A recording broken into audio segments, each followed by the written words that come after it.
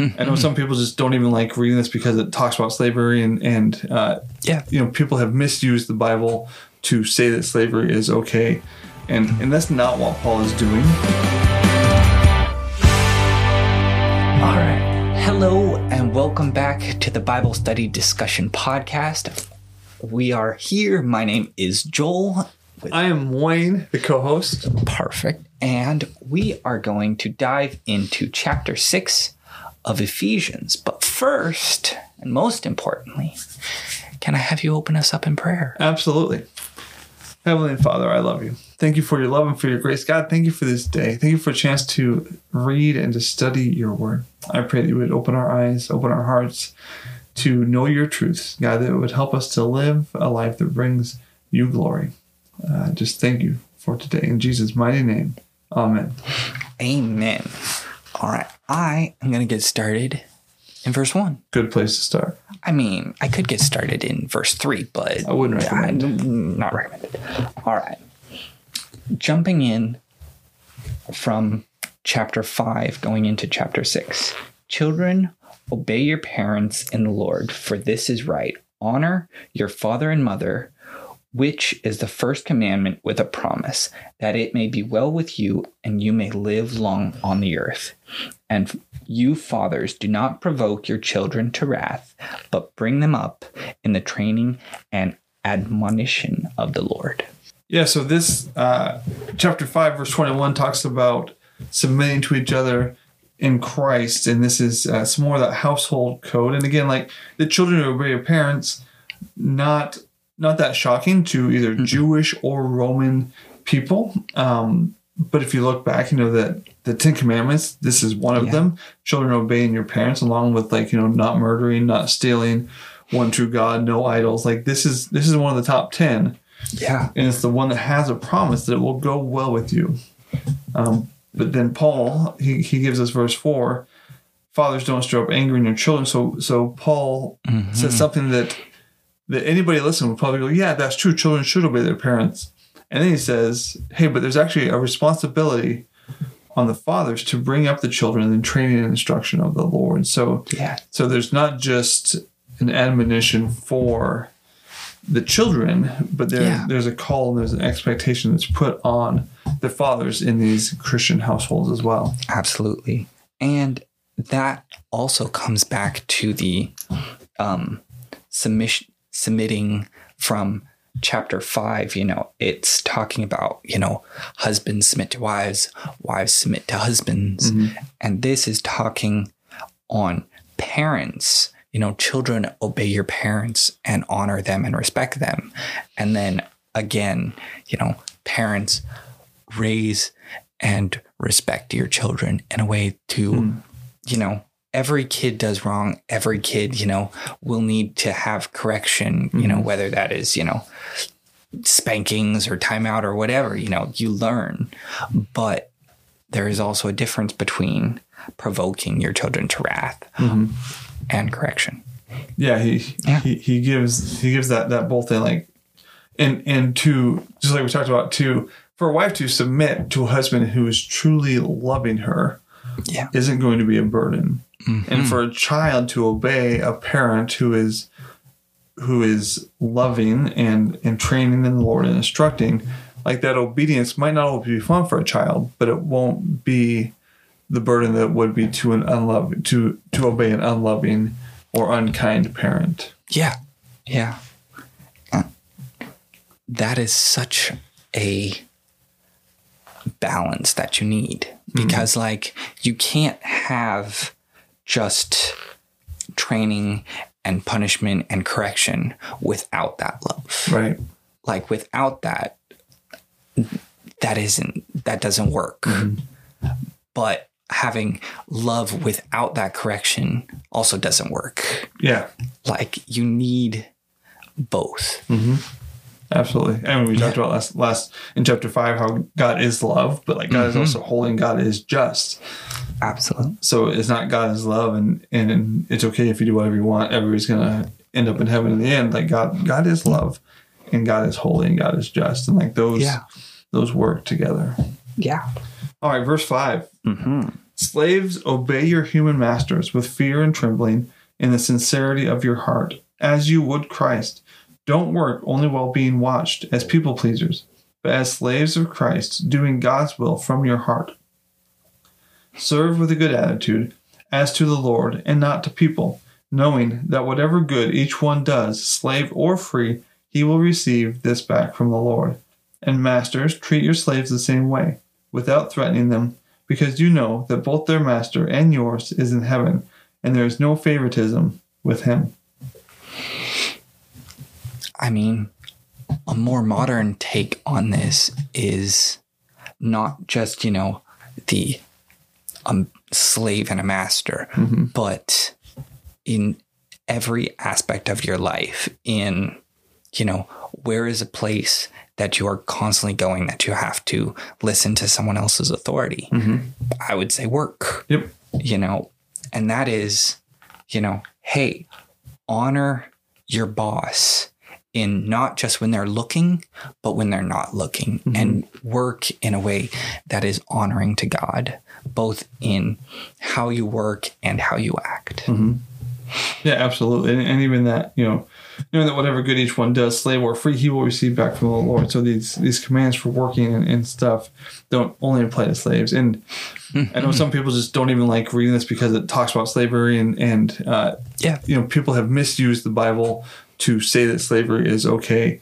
And that's not what Paul is doing. No. Paul is saying, hey, like in the communities that he was a part of, there were slaves and masters. Yeah. And slaves who were following Christ would look different than slaves that weren't. They would have these attitudes and these actions. Yeah. But then just like wives and husbands, just like children and parents, verse 9 says, and masters, treat your slaves the same way without threatening them, because you know that both their master and yours is in heaven. So Paul says, hey, slaves, do this. Just like he said, hey, wives, do this. Hey, kids, do this. And everybody would be like, yeah. And then Paul's like, and masters. Like, this is still all under that mutual submission of verse 21. And masters, treat your slaves well.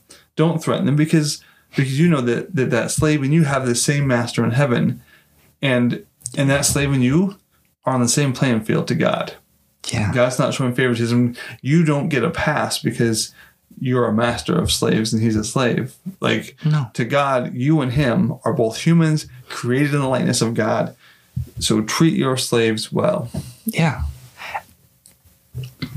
For some reason, this popped into my head is, thinking all the way back to Egypt and in how, Israel was enslaved to Egypt, right. And how it's like, hey, they were bound and forced to submit in that one, and Egypt did not honor and respect them. And so then they were set free. And now this is a reminder and almost, definitely of a cultural time to say, hey, now you are masters and there are still slaves and stuff, but do different, don't have the same thing happen. Yeah. Like what happened in Egypt, Absolutely. Yeah. And while they were slaves, they were called to serve their masters well in Egypt. And there was laws about Israelites having other Israelites as slaves and ways that they were supposed to treat them. Yeah. Like I said, this isn't Paul saying that, hey, slavery is good, this is how you do it. This is Paul saying, hey, slavery is a part of their culture. And in this letter, I'm not going to try and tell you to stop having slaves. That's not my place in this letter. Given the chance, Paul may have, and I'm guessing would have, stood up against slavery. But this letter to the churches wasn't the place to do it. He's just saying, hey, for those of you who have slaves, and maybe they had slaves before they were saved, and Paul would probably encourage them to maybe rethink that once they were saved. But if you have slaves, if you are a slave, is how he starts out, this is how you live. And if you are a master, treat your slaves well, have that mutual submission and that mutual love between you for another human created in God's image. Yeah. That's so cool. All right. Shall we get started in verse 10? Absolutely. Finally, my brethren, be strong in the Lord and in the power of his might. Put on the whole armor of God, that you may be able to stand against the wiles of the devil. For we do not wrestle against flesh and blood, but against the principalities, against the powers, and against the rulers of the darkness of this age, against the spiritual hosts of wickedness in the heavenly places. Therefore, take up the whole armor of God, that you may be able to withstand in the evil day, and having done all, to stand. Stand, therefore, having girded your waist with truth, having put on the breastplate of righteousness, and having shod your feet with the preparation of the gospel of peace. Above all, taking the shield of faith, which you will be able to quell all the fiery darts of the wicked one, and take the helmet of salvation and the sword of the Spirit, which is the word of God, praying always with all prayer and supplication in the Spirit, being watchful to this end with all perseverance and supplication for all the saints. And for me, that utterance may be given to me, that I may open my mouth boldly to make known the mysteries of the gospel, for which I am an ambassador in chains, that in it I may speak boldly as I ought to speak. So I only have about 12 things to talk about from those verses. Yeah, there's a lot to unpack. But just even in verse 10, be strengthened by the Lord and by his vast strength. So like as we are doing this, what has come before in chapter 5 and the start of chapter 6 and what's coming after, it's not in our own strength that God calls us to stand, but to rely on his strength. Mm-hmm. And I love how in the past, the whole chapter before and this whole half a chapter prior to this, he's talking about submitting to one another, submitting to God, right? Humility and humble. Mm-hmm. And now he's saying, finally, my brethren, be strong in the Lord. In this submission, be strong. Mm-hmm. And then something I really like, just that our struggle is not against flesh and blood, but against the rulers, against the authorities, against the cosmic powers of this darkness, against evil. And so often it's easy to think that our fight is with people. Yeah. Our fight is with the people that don't agree with us. It's one another. As we're recording this, it is the day after election day. Yeah. And I don't watch a lot of cable, but my dad watches a lot of sports and stuff. So I'll come through the living room and it'll be on. And I'm excited to not see political ads. And I don't know that I saw a political ad where the candidate was telling me about what they wanted to do, but they were telling me why I should hate and or be afraid of their opponent. Yeah. And as a Christian, my war isn't against the political opponent. Yeah. No. They might have ideas that I think are contrary to Scripture, but my war, the battle that I'm fighting, the reason I put on the armor of God, is to fight the evil forces, to fight against the things that are against God, not other humans. Yeah. And that is so true. And going through and jumping a little bit ahead, I had a interesting question, which may or may not sidetrack. So I wanted to hear your thoughts. Mm-hmm. It's talking about, putting on the armor of God, but then it gets close to the end and it says, above all, taking the shield of faith with which you will be able to quell all the fiery darts of the wicked one. Mm-hmm. And that had me questioning. In modern thinking, and maybe it's just in my confused thought, I feel like faith is almost used as a weapon more. And so it's such an interesting thing seeing it here of it is used as the shield. It's in faith, I command you, or in faith, you need to do this, or in faith, I feel like that is something that is permeated modern understanding, even though reading this, it's like that isn't what faith is supposed to be. Like, faith is, of course, standing against, but it's also, it is the shield. It is understanding in yourself of like, all right, I'm not going to bow to this. It is Daniel and the lion's den, right. And it is the Shadrach, Meshach, and Abednego, standing and saying, no, I'm not going to bow to the king of Babylon. But I feel like there, for some reason, am I wrong? And I think even in both those situations, like Daniel had great faith and because of his faith, continued to pray to God. Yeah. But I don't feel like he was, even Daniel or Shadrach, Meshach, and Abednego, were actively coming against the rulers, the natural rulers. They were just standing firm in what they believed. Like Daniel wasn't attacking in his prayer. He was just going to continue praying, even though that went against the king's decree. Shadrach, Meshach, and Abednego refused to bow and worship the statue of the king, but they weren't revolting because of their faith. They took the consequences. They didn't fight back. They were thrown into a furnace. Daniel was thrown into a lion's den. Yeah. So that faith was just that bulwark, that steadiness that was able to keep them through those situations. Yeah. And like the only offensive weapon we see is the sword of the Spirit, the Word of God. And even in that, I think sometimes like the armor of God is really cool. It's really fun to talk about. It's really fun to be like, well, why did Paul use like the breastplate of righteousness? So why is righteousness the breastplate? And maybe there's a lot of thought in Paul to which thing he assigned to which piece of armor. Yeah.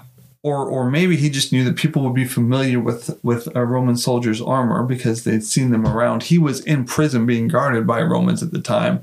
So he had it on his mind. Yeah. So maybe he just got to the shield, and shield was where he was with faith. And that was like, yeah, all right. Shield of faith, that makes sense. Sometimes it's just a metaphor, it's just an analogy, and maybe there's not as much significance to which part is which as we sometimes put on it, reading back going, oh man, gotcha. Like the sword of the Spirit, like that's the offensive weapon, because like the Bible, that's always maybe and maybe not. What is it? The stereotypical like the Bible thumping, like, all right, I've got my sword of the Spirit. All right. Whap. Yeah. One thing that stuck out to me is that, the shield of faith to extinguish the fiery darts of the enemy. I know the Christian life isn't supposed to be easy. I know the enemy doesn't want us to live for Christ. Yeah. But like, you don't carry the shield, and the shields that the Roman soldier would have been carrying would have been like big 4-foot shields made out of wood with leather. And if they were going into a place where they might be shot with fiery darts, they would put special stuff on their shield that would help put out the fire and help their shield to not catch on fire. So pretty much we're being told that like there's going to be attacks against you. Like you don't carry a big shield unless you're going into a situation where you're going to need a big shield. Mm-hmm. So as we follow Christ, things are going to come against us. Yeah. You will need to have this armor on. And that is a great reminder to have, that following Christ isn't the easy road. Right. It is. But in reading this scripture, you will be well prepared. And in reading the word in general, it is equipping you and allowing you to put on that armor to prepare for everything that will come your way. Yeah. And in the Gospels, Jesus says, in this world, you will have trouble, but take heart, I have overcome the world. So like Jesus promises trouble to those who are following him. Verse 18 in the New Living Translation, it says, pray in the Spirit at all times and on every occasion, stay alert and be persistent in your prayers for all believers everywhere. Being persistent in my prayers is hard. It is. Because like I don't want to like keep bugging God for something that's maybe not what's supposed to happen. Whether it's like a family member healing or a situation or maybe I've been praying for the president of our country for the last 8 years and I still don't know if I'm happy with the presidents of our country over the last, I don't know, maybe ever. But to be persistent in your prayers, to continue to press in, to continue to seek God for his will and for his goodness and for his faithfulness, is just a great reminder to, like, don't just pray about something once. To be like, well, I prayed about it, so if God wants to do something, he'll do something. But to continue to bring that to God and continue to be persistent. Yeah. And in so doing, you will constantly be in God's presence. And so then not only can you be asking and being interceding for those around you, but then you're also dedicating that time to also listening, and you will be able to hear God's voice and understand. Absolutely.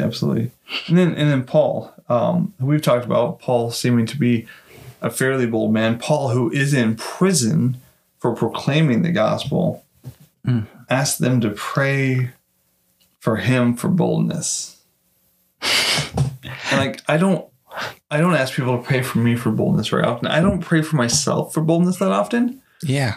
And my estimation is that I'm not nearly as bold as Paul was.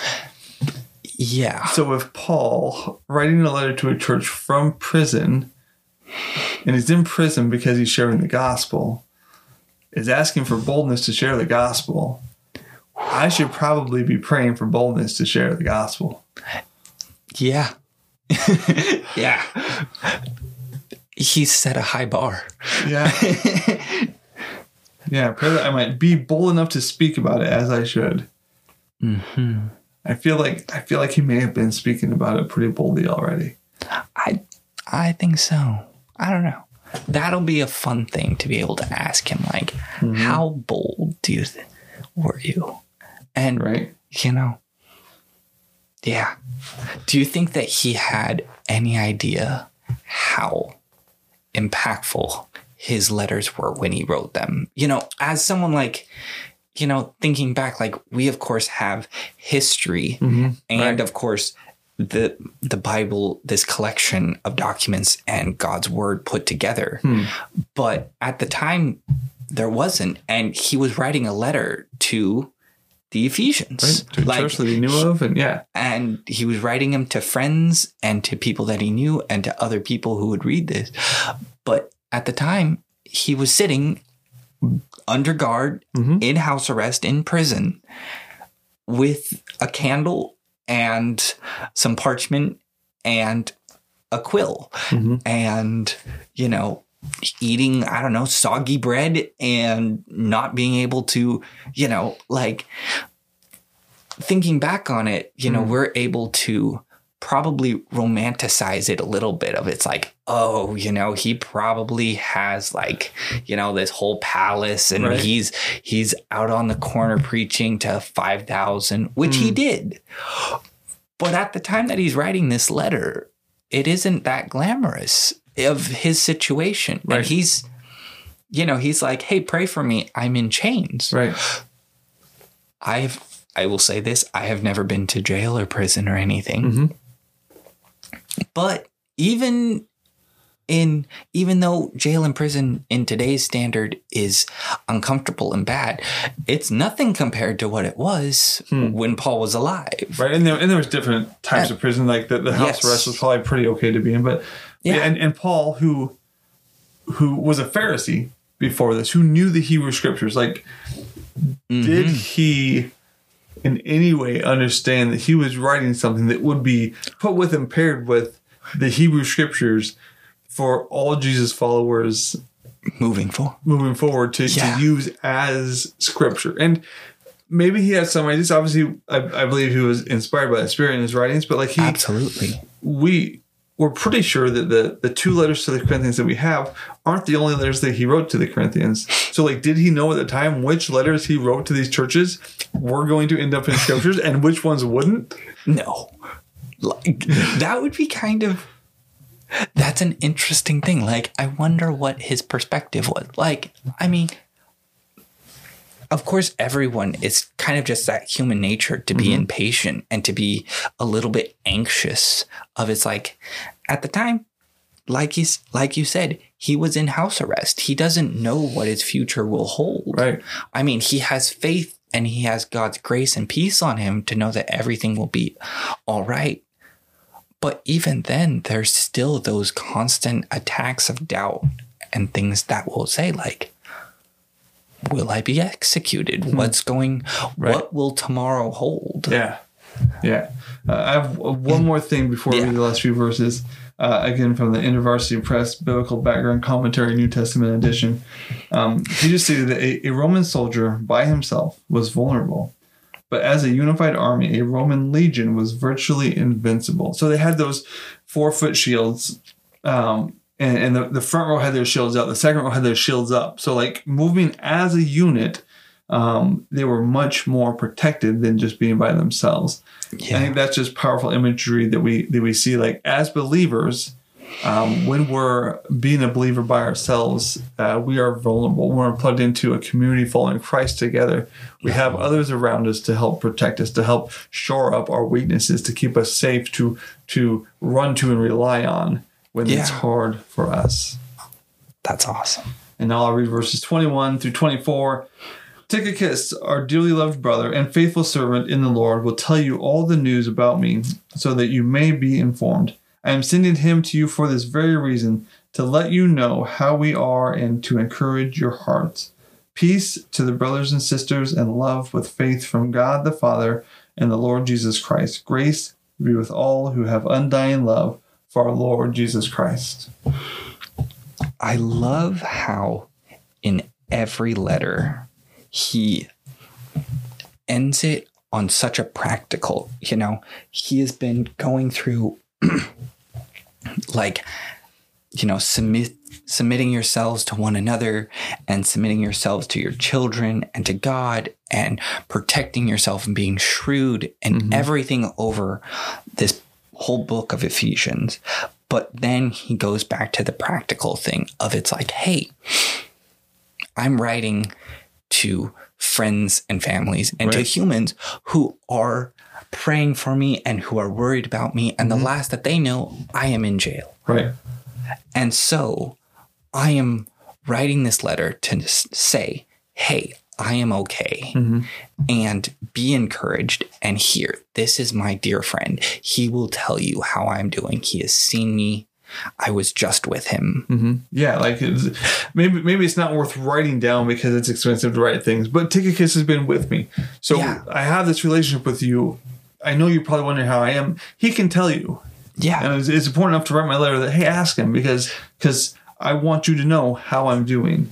And in so he is also honoring everyone so that they aren't, caught up in the worries of it's like, how is he? What's going on?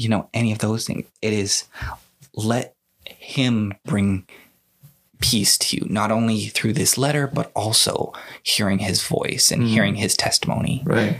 And then, of course, he goes in verse 23, peace to the brethren and love with faith from God the Father and the Lord Jesus Christ. Not only am I saying have peace about, your friend, like, hey, if you suddenly hear that someone is in a car accident, you're worried about them. And of course, that is the same situation here, but information is so much slower to get out and travel. And so he's saying, hey, relax, I'm okay. And now have peace, not only through hearing about how I'm doing, but also may the Lord bless you and give you peace and live in that. Absolutely. Good stuff. Do you have a one standout thing, a one big takeaway from chapter 6? Oh, I would say it's definitely, the armor of God, but also, having peace, but the living in the shield of faith, like what we were really talking about. Right. Understanding. I really liked how that stood out to me. Yeah. For me, it's just that remembering who we're fighting. Yeah. Who the why the armor of God is important. And it's because we're fighting the evil one, the schemes of the evil one, the unseen powers. Like that is the enemy. Yeah. The people who disagree with aren't our enemy. And that there's Christian circles where like Christians who believe slightly different become the enemy. Because we're like, this is the way to interpret this verse and only this way. And people aren't the enemy. No. It's in this New King James Version, there's a section here which talks about it just kind of is a short summary, and it breaks down the whole book of Ephesians. And it's really interesting because it says the blessings Christians enjoy and the responsibility Christians have. And it has just this whole list. And it's like, hey, some of the responsibilities are, keeping unity of the Spirit and unity in the brother, to have marriages that honor, but also, having that unity with one another. And, some of the blessings are chosen by God, acceptance before God, insight into God's will, wisdom and knowledge and spiritual life. So I think that all of those things are kind of summarized in chapter 6. Right. Because he touches on all those different things. Good stuff. So that's Ephesians. We're going to do our question cubes, but thank you so much for watching through this series. If you haven't seen Galatians, you can go watch that as well. And I bet you can guess what book of the Bible is coming next. If you can guess, leave it in the comments. Joel, you got a question for me? I do. Would you rather age forward or backwards from this point? Can neither be an option? Because I'm pretty comfortable here at 41. I mean, I guess so. I think I'm going to go forwards. Like I don't. I don't know how aging backwards would work. Like at 18, do I go back to school as a senior? And have I forgot everything before that? Do I still know things before? Like that just seems like a lot of confusing things that I don't want to worry about. So I'll stick with just aging forward as I'm currently doing and as God seems to have intended. Yeah. It's working for me so far. That sounds way too complex. I agree with you. Right? All right. What's the funniest advice your mother gave you? The funniest advice? Oh. I'd say the advice that my dad gave me was, don't eat yellow snow. That's good advice. That's really good advice. Advice that my mom gave. She's not one for, the super hilarious quippy, but I mean, I guess one of them is definitely the happy wife, happy life kind of a thing, but in the sense of she was also kind of irritated at me at the time because I was, being a brat. And so I think it was just after she had, jokingly tossed a tennis ball at me or something. Okay. It was do that and also learn how to duck. Learn how to duck is good advice. So good advice indeed. Yeah. But hey, thank you everyone for joining us. Please follow, share on all the platforms. All of them. And can you read the last verse one more time? Absolutely. Grace be with all who have undying love for our Lord Jesus Christ.